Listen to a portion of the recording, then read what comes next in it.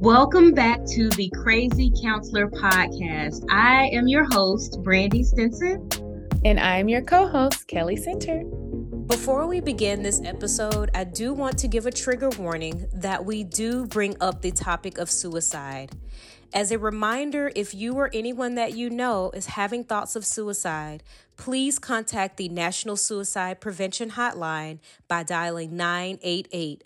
Again, the number to the National Suicide Prevention Hotline is 988 and can be accessed from anywhere in the United States. So here we are yet again, another week. I would say another day, another dollar, but that might be a little ratchet, huh? No, I think it's fine. You think it's fine? Should be making dollars every day. That's true. That's true. Another week, another day, another dollar. I feel like there's been like so much that has happened, just not even personally, but in the news, in the world, everything since we last talked. Like, I don't know. I just feel like, there was a meme that said, I want to go back to I want to stop living in unprecedented times. I want to live in precedented times. Right. I feel like we truly are in unprecedented times. Like every day. Like every day, yes. But we'll get into that. Kelly, how was your week going? I can't complain. It's just been busy. Now, last time we talked, we were holding you to reading a book, starting a book. I know that's long. Okay, yeah. That's about it. I've been very, very busy working. So what you're saying is you let the people down? I let the people down. I'm pretty sure if we go back to that recording, I didn't sound that confident. You really did not. You didn't sound confident. I've been busy, but it's a good grind. I'm happy with my level of busy right now. Yeah. Well, don't feel bad. I was also supposed to be exercising, which every Sunday I say I'm gonna start tomorrow. I was even supposed to go to a class with Kelly, and you're gonna love you won't be able to go this upcoming weekend, right? Right. When you come back, you're gonna have to come because there's some classes that you're gonna like. They're setting up Saturdays and Sundays real nice too. Okay. With fun classes and a yoga that I'm looking forward to, and you're gonna have to come. Okay. I'm gonna drag her out the house, y'all. Please do, because I don't know why I just cannot get the motivation. Like every day I'm like, I've got to work out. You're not gonna feel like it, Brandy. Most days I do not feel like it. But it's become such a habit that I have to go. Okay. So you push past the emotional and mental. Absolutely. Even if this is going to sound crazy, but like if I know I'm going to be up really late, like this past week, I've been needing to be there a little earlier. So if I'm up late working, I will literally like shower and go to sleep in my gym clothes. What? Because I know that I'm gonna fight myself, right? I'll wake up and be like, it's cold, I don't want to go, it's raining outside, all these excuses. So if I have my gym clothes on, all I have to do is brush my teeth and put on my socks and shoes. I'm gonna try that. Yeah, I'm gonna try sleeping in my gym clothes. But it sounds crazy. One of the other trainers told me that yesterday morning. We were there early at like 5, and he was like, "Oh, I had a hard time getting up this morning." He was like, "You know what I did?" I'm like, "What'd you do?" He's like, "I literally rolled out of the bed onto the floor. And when I was on the floor, I knew I had to get up." That's how crazy we are. We like, right? Just do it. Oh my God. But that goes to show you do not always feel like it, even when it's your chosen career path. You don't feel like it. You don't feel like it. Now, watch, I put on some gym clothes and be like, I'm going to this class at 8 o'clock. And at 11 o'clock, I'll still be in the bed in my gym clothes. Didn't I even call you? I think you did, girl. I did, because I was gonna be like, I'll call you, but I think I called you and you said it was, and we knew it was like, why don't Black folk like to come out in the rain? That's most true. of us natural anyway. That's true, but we got to move forward. We can't look back. We got to move forward. So You're gonna start the book, and I'm gonna work out. Oh, I've been writing. Okay. I said my nose been down. I haven't been on social media. I've been working. Okay.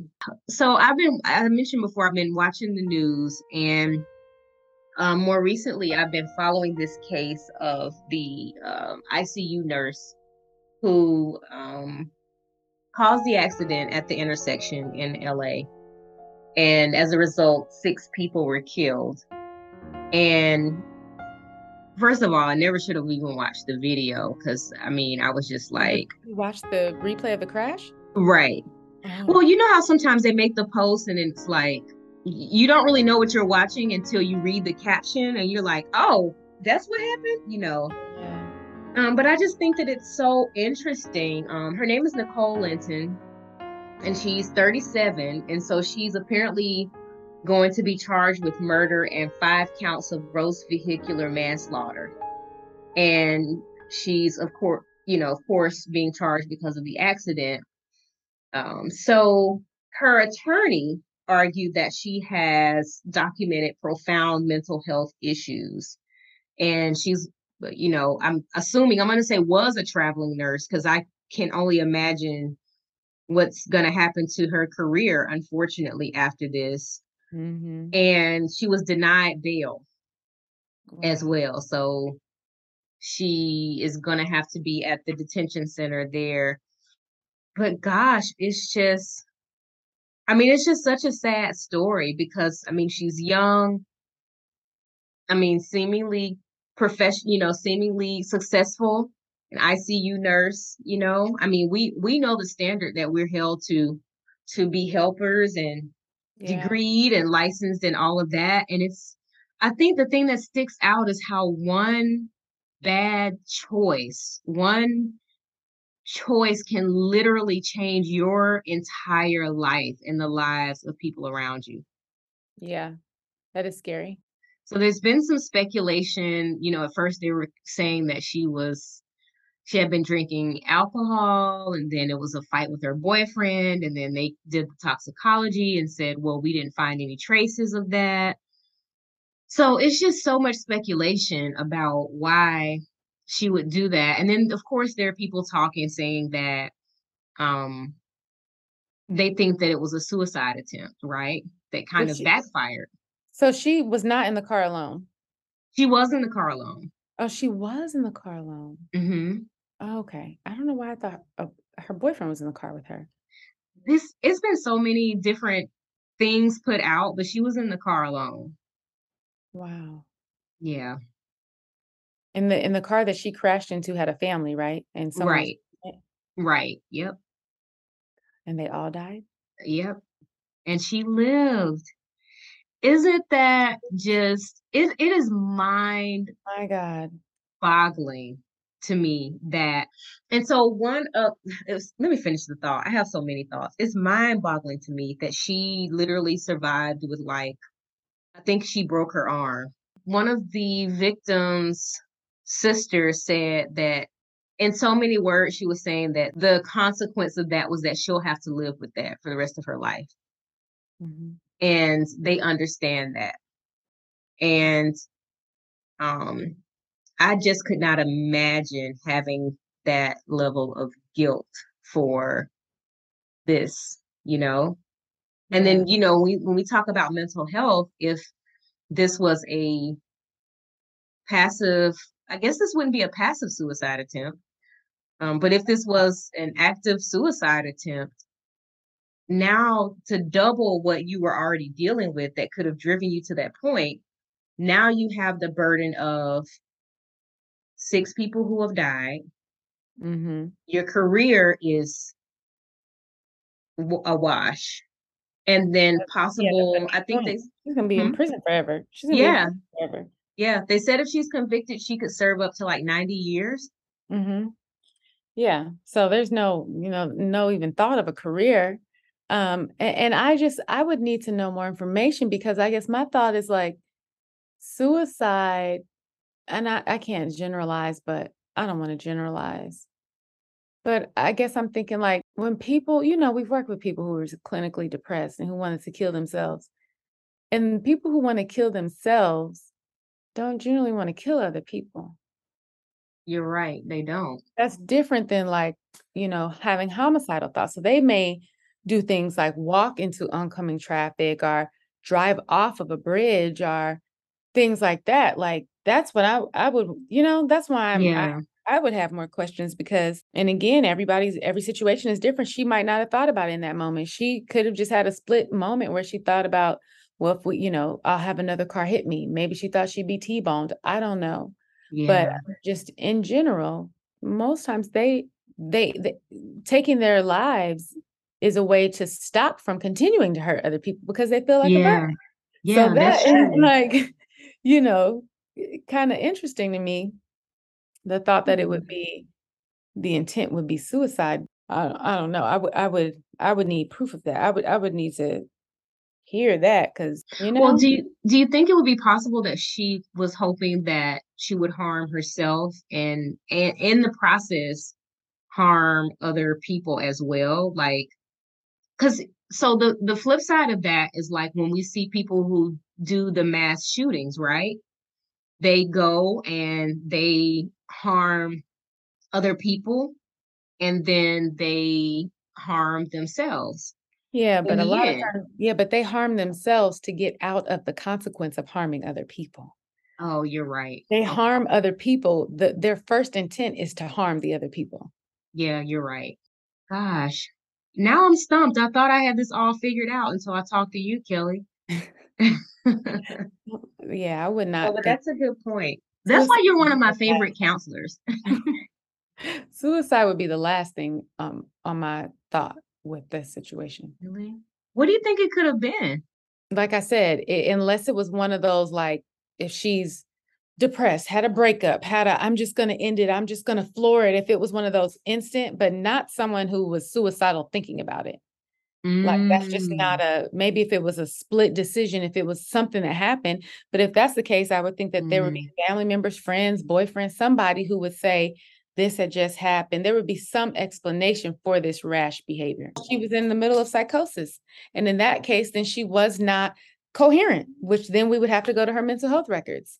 Because Right, if someone is not in their right mind, then that would make sense. right, right. And it's looking like that's the direction they're headed in with her attorney introducing now this information that she has an extensive mental health history and she had 13 other car accidents Yeah. where there was bodily harm involved.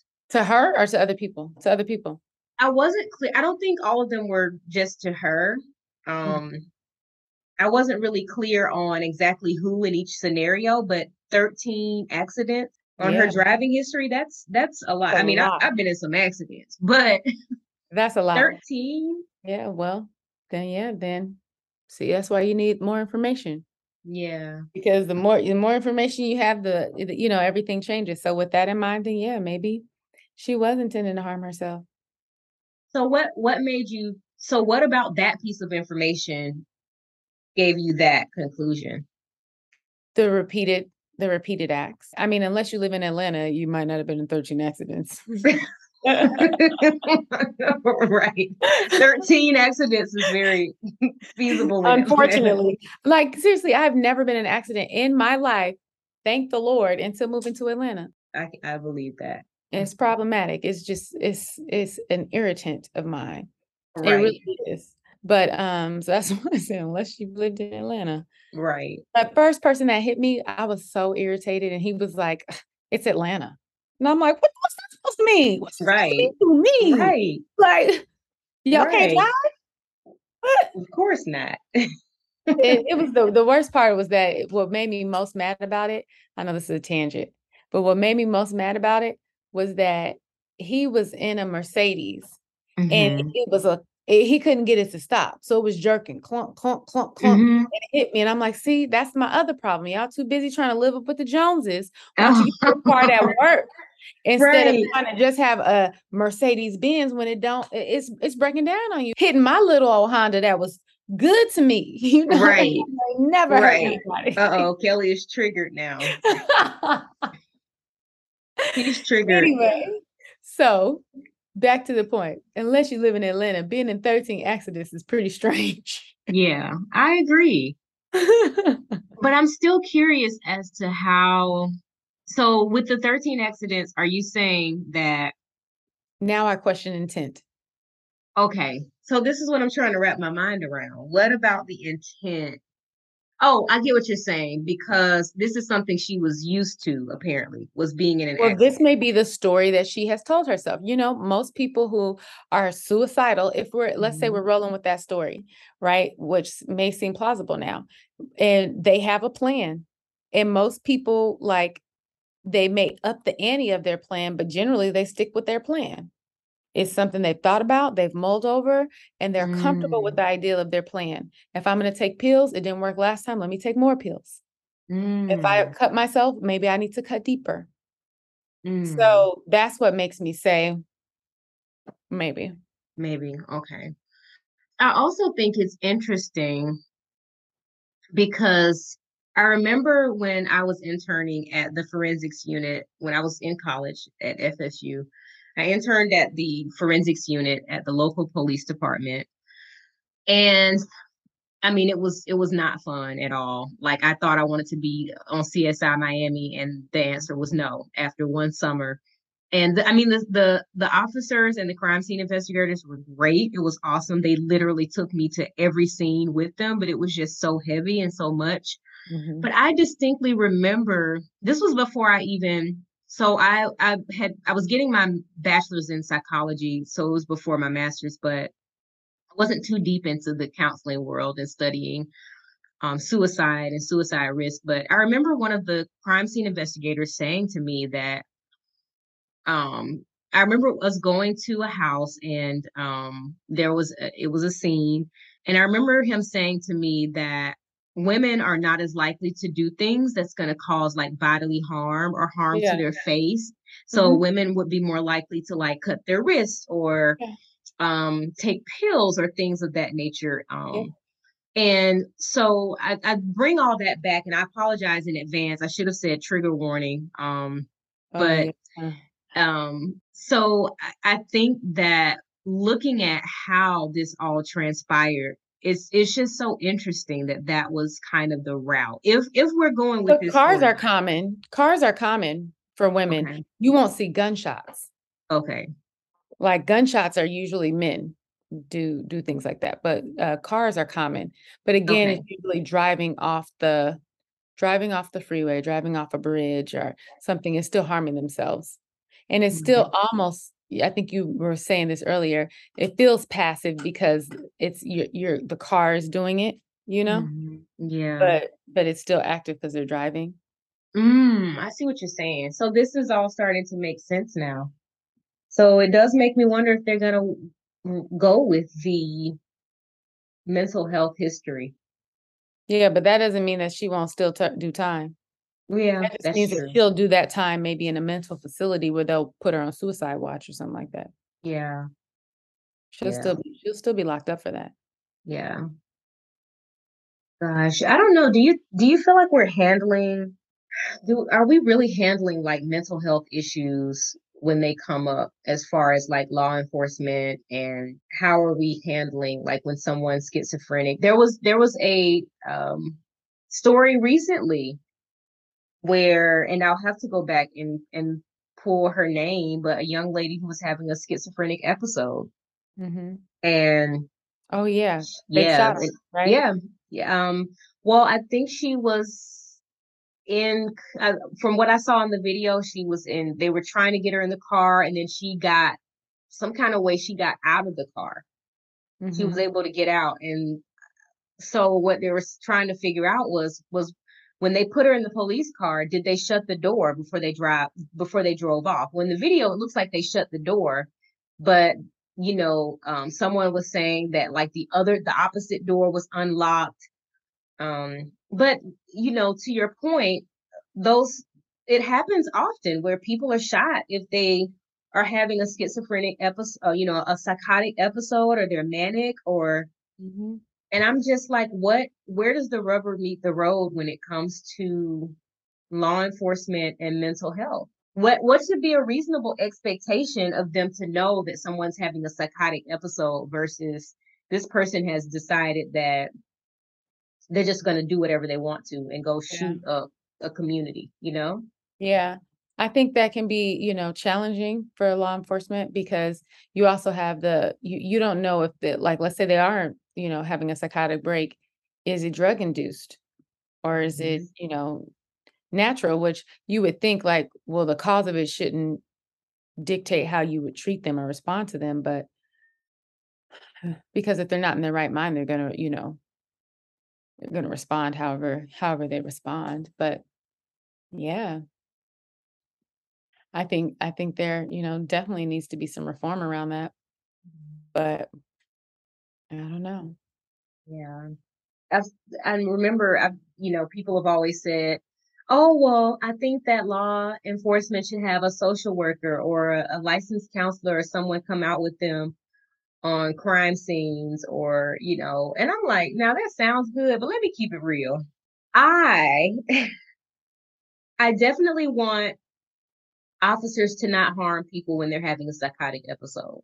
Mm-hmm. I want them to be able to accurately read when someone is psychotic and needs to go to the hospital Mm-hmm. versus someone who has actively just made a decision to harm people. They're having a bad day, they had road rage and decided to harm someone. Things like that. However, there's a reason why counselors and social workers are counselors and social workers instead of law enforcement, right? Right. If someone has a gun, I'm running. Let's be clear about that, okay? I would not feel 100% safe, or I just think I would be nervous going out with an officer and they're like, well, come out with this on this call with us. And, the person is, wielding a gun. I'd be like, you want me to do what? Because Yeah. the main thing would be to try to engage them, to talk them down, right? To accurately assess. Mm-hmm. But to do that, you would have to almost be on the front line of that. Mm-hmm. And that takes a different skill set. Like talking you down when you have a gun in your hand and pointed at me is like, at that point, I'm pleading for my life. Mm-hmm. Versus, I think when people make the argument that social workers or counselors should come out with law enforcement, they're thinking more like, oh, it should be like help the officers to understand what's going on. Mm-hmm. You won't have that kind of time if someone has a weapon. At Yeah. that point, you need to just be concerned with your life. That's my take on it. And I think, and I wonder, let me not say I think, I wonder if that is part of the concern, is that that's what happens. The cops are out there and they're, which understandably so, but they're worried about their life. Because Yeah. from my interaction with, in counseling settings with, law enforcement in general, like regardless of where they're serving, one, many of them have past military, history. Yeah. Yeah. But besides that, there's lots of anxiety. And I'm not saying that that it's misplaced anxiety. I'm just saying it's anxiety. So I think a lot of that is, because for a while I was working in the town I used to work in, I worked with like several officers and interesting officers and military personnel, and then their spouses, because they actually go through a lot of the same things. But I just saw a lot of anxiety. Yeah. Like, and so it scared me, and it made sense because this was just a snapshot of the few people that I saw in a rural town I'm working in, and they're telling me they have a hard time looking people in the eye. They have they're anxious. Yeah. Yeah. And they're responding. The problem is they have a deadly weapon in their hand and they're responding, and they're trained. Exactly. They are taught to shoot to kill. Exactly. So if I have anxiety on top of, you add in and sprinkle in, all the things that have been going on forever, but that have been intensified the last several years. Well, last decade or so, right? With all these shootings that have been publicized because it's been going on forever. And you add in, racial bias. I mean, like even just seeing it from the other perspective, seeing it from a perspective of like, let's say a white police officer who pulls over a Black person. Right. And you're already anxious and they feel like you're going to kill them and you don't know if they're going to kill you. Right. And like that's the reality. So everybody's anxious. Everybody's out here responding, and one's legally able to get away with it and one's not. But it's lots of anxiety. Is what I Do you think having a mental health professional go out would make the difference though? I don't think so because I mean, how many times have we seen other police officers try to intervene to calm down? At first, I could be wrong, but my thought is like the ones who would one be okay with having someone Mhm. come out probably aren't the ones who need somebody to come out. Yeah, And then you think about all the times that you have, other officers trying to calm their partners down or other officers down, and they aggressively respond to them. Like, I don't know that that is necessarily the answer, and that's why we have crisis teams. Every city, in across the United States have crisis teams that can come yeah, out.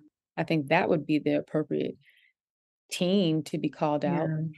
yeah, yeah, I don't wanna go out, like, I want them to yeah, be calm and subdued, at least sit down, you know, yeah. I can talk to them. I don't wanna, like, you think about people who even work in hospitals, like, Yes, both hospitals, they get hit and injured all the time. they do. They do. And that was the conversation I was wishing that we could have been having publicly. Like, no, that's not a good idea because I mean, I've worked in an inpatient setting Mhm, and I know what it's like when you have a patient who, is just really having a difficult time. And the way that the office was set up was we could go in and the mhm, door would lock behind us, like when we went into the office with just the employees. And that was a safety measure, right? Because if someone was in the waiting room and we needed to call a panic button, push a panic button or security, we're in a safe environment. You know what I'm saying? mhm. And security would come, could come right there and handle the situation.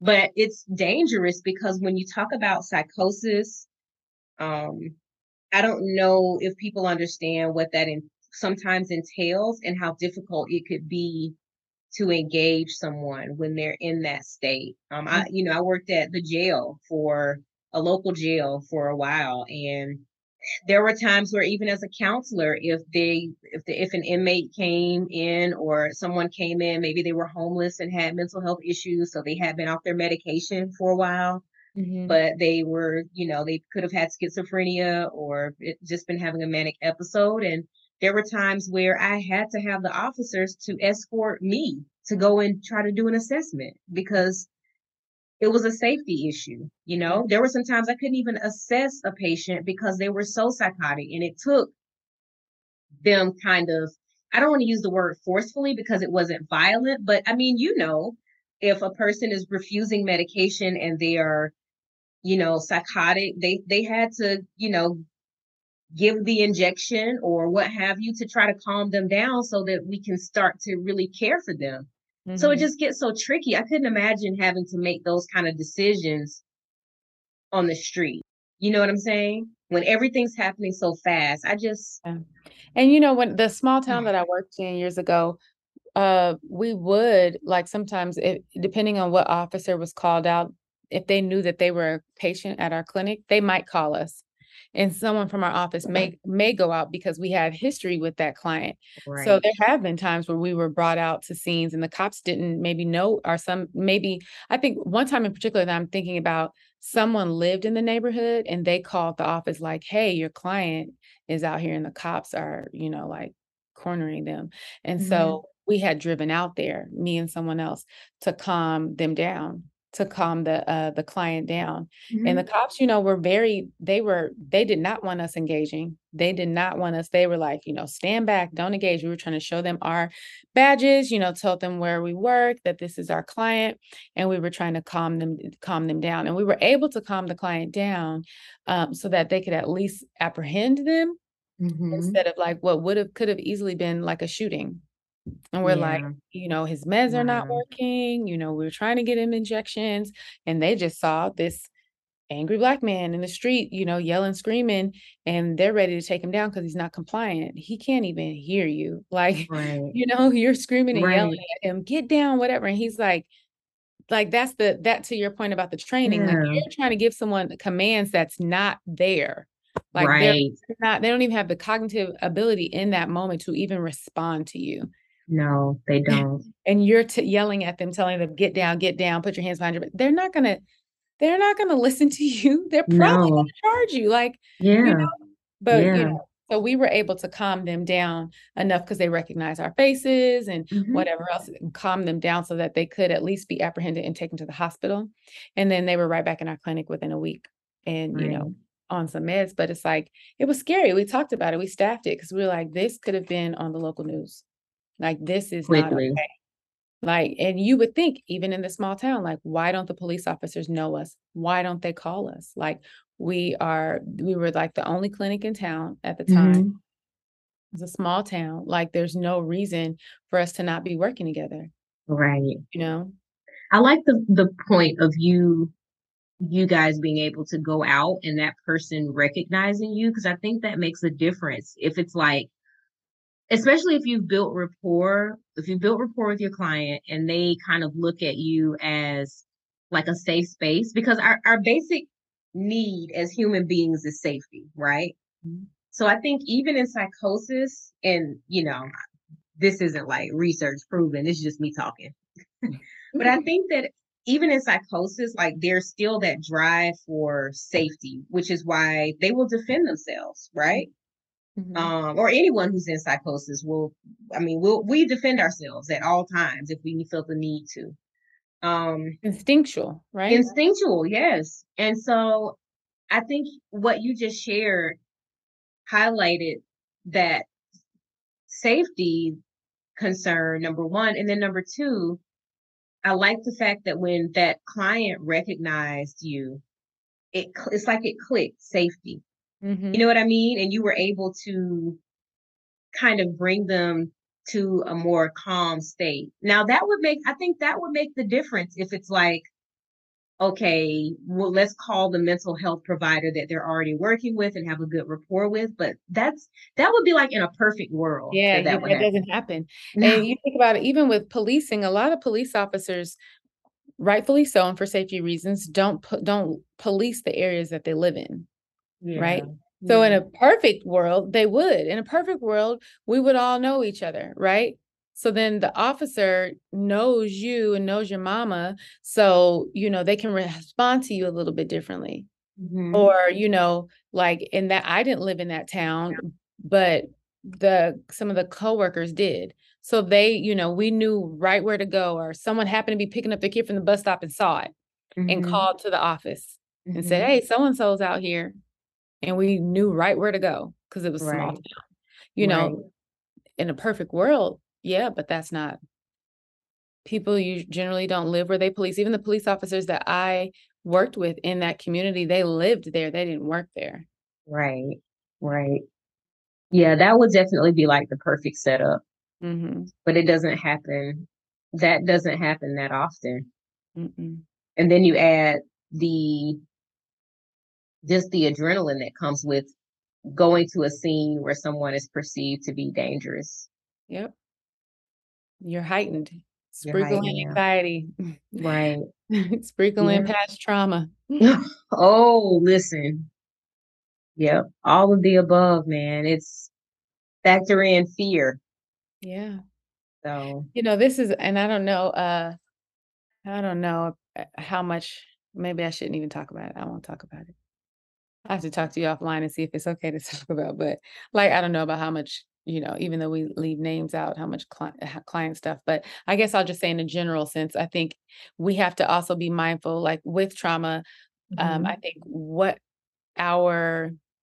we bring from our own personal lives, like lived experiences, childhood and adulthood, and how that impacts us career-wise, right?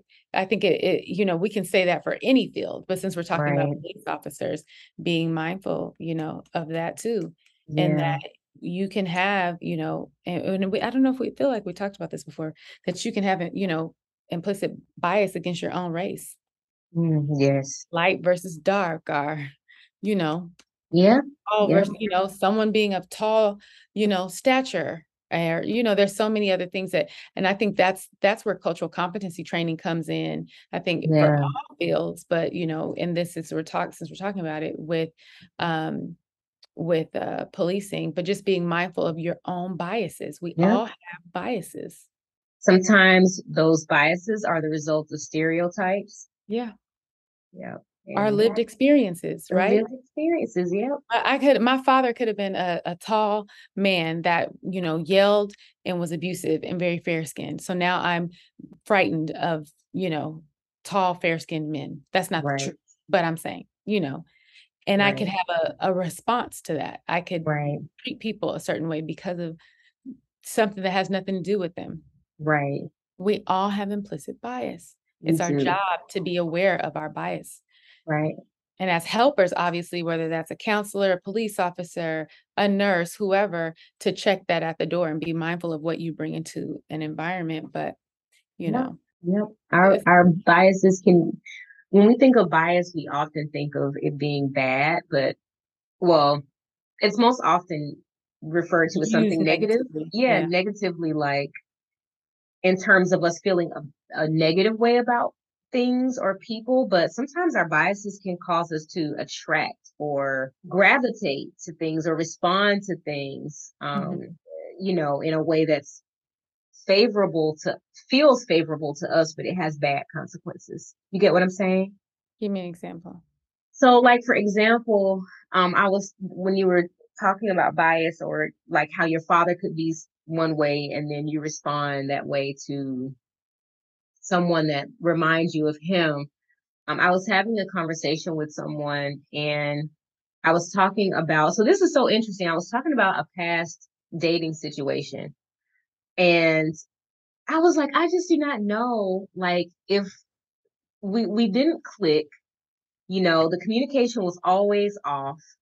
And so what was it that kind of had me stuck for so long? Mm. Why did I continue to try to make it work?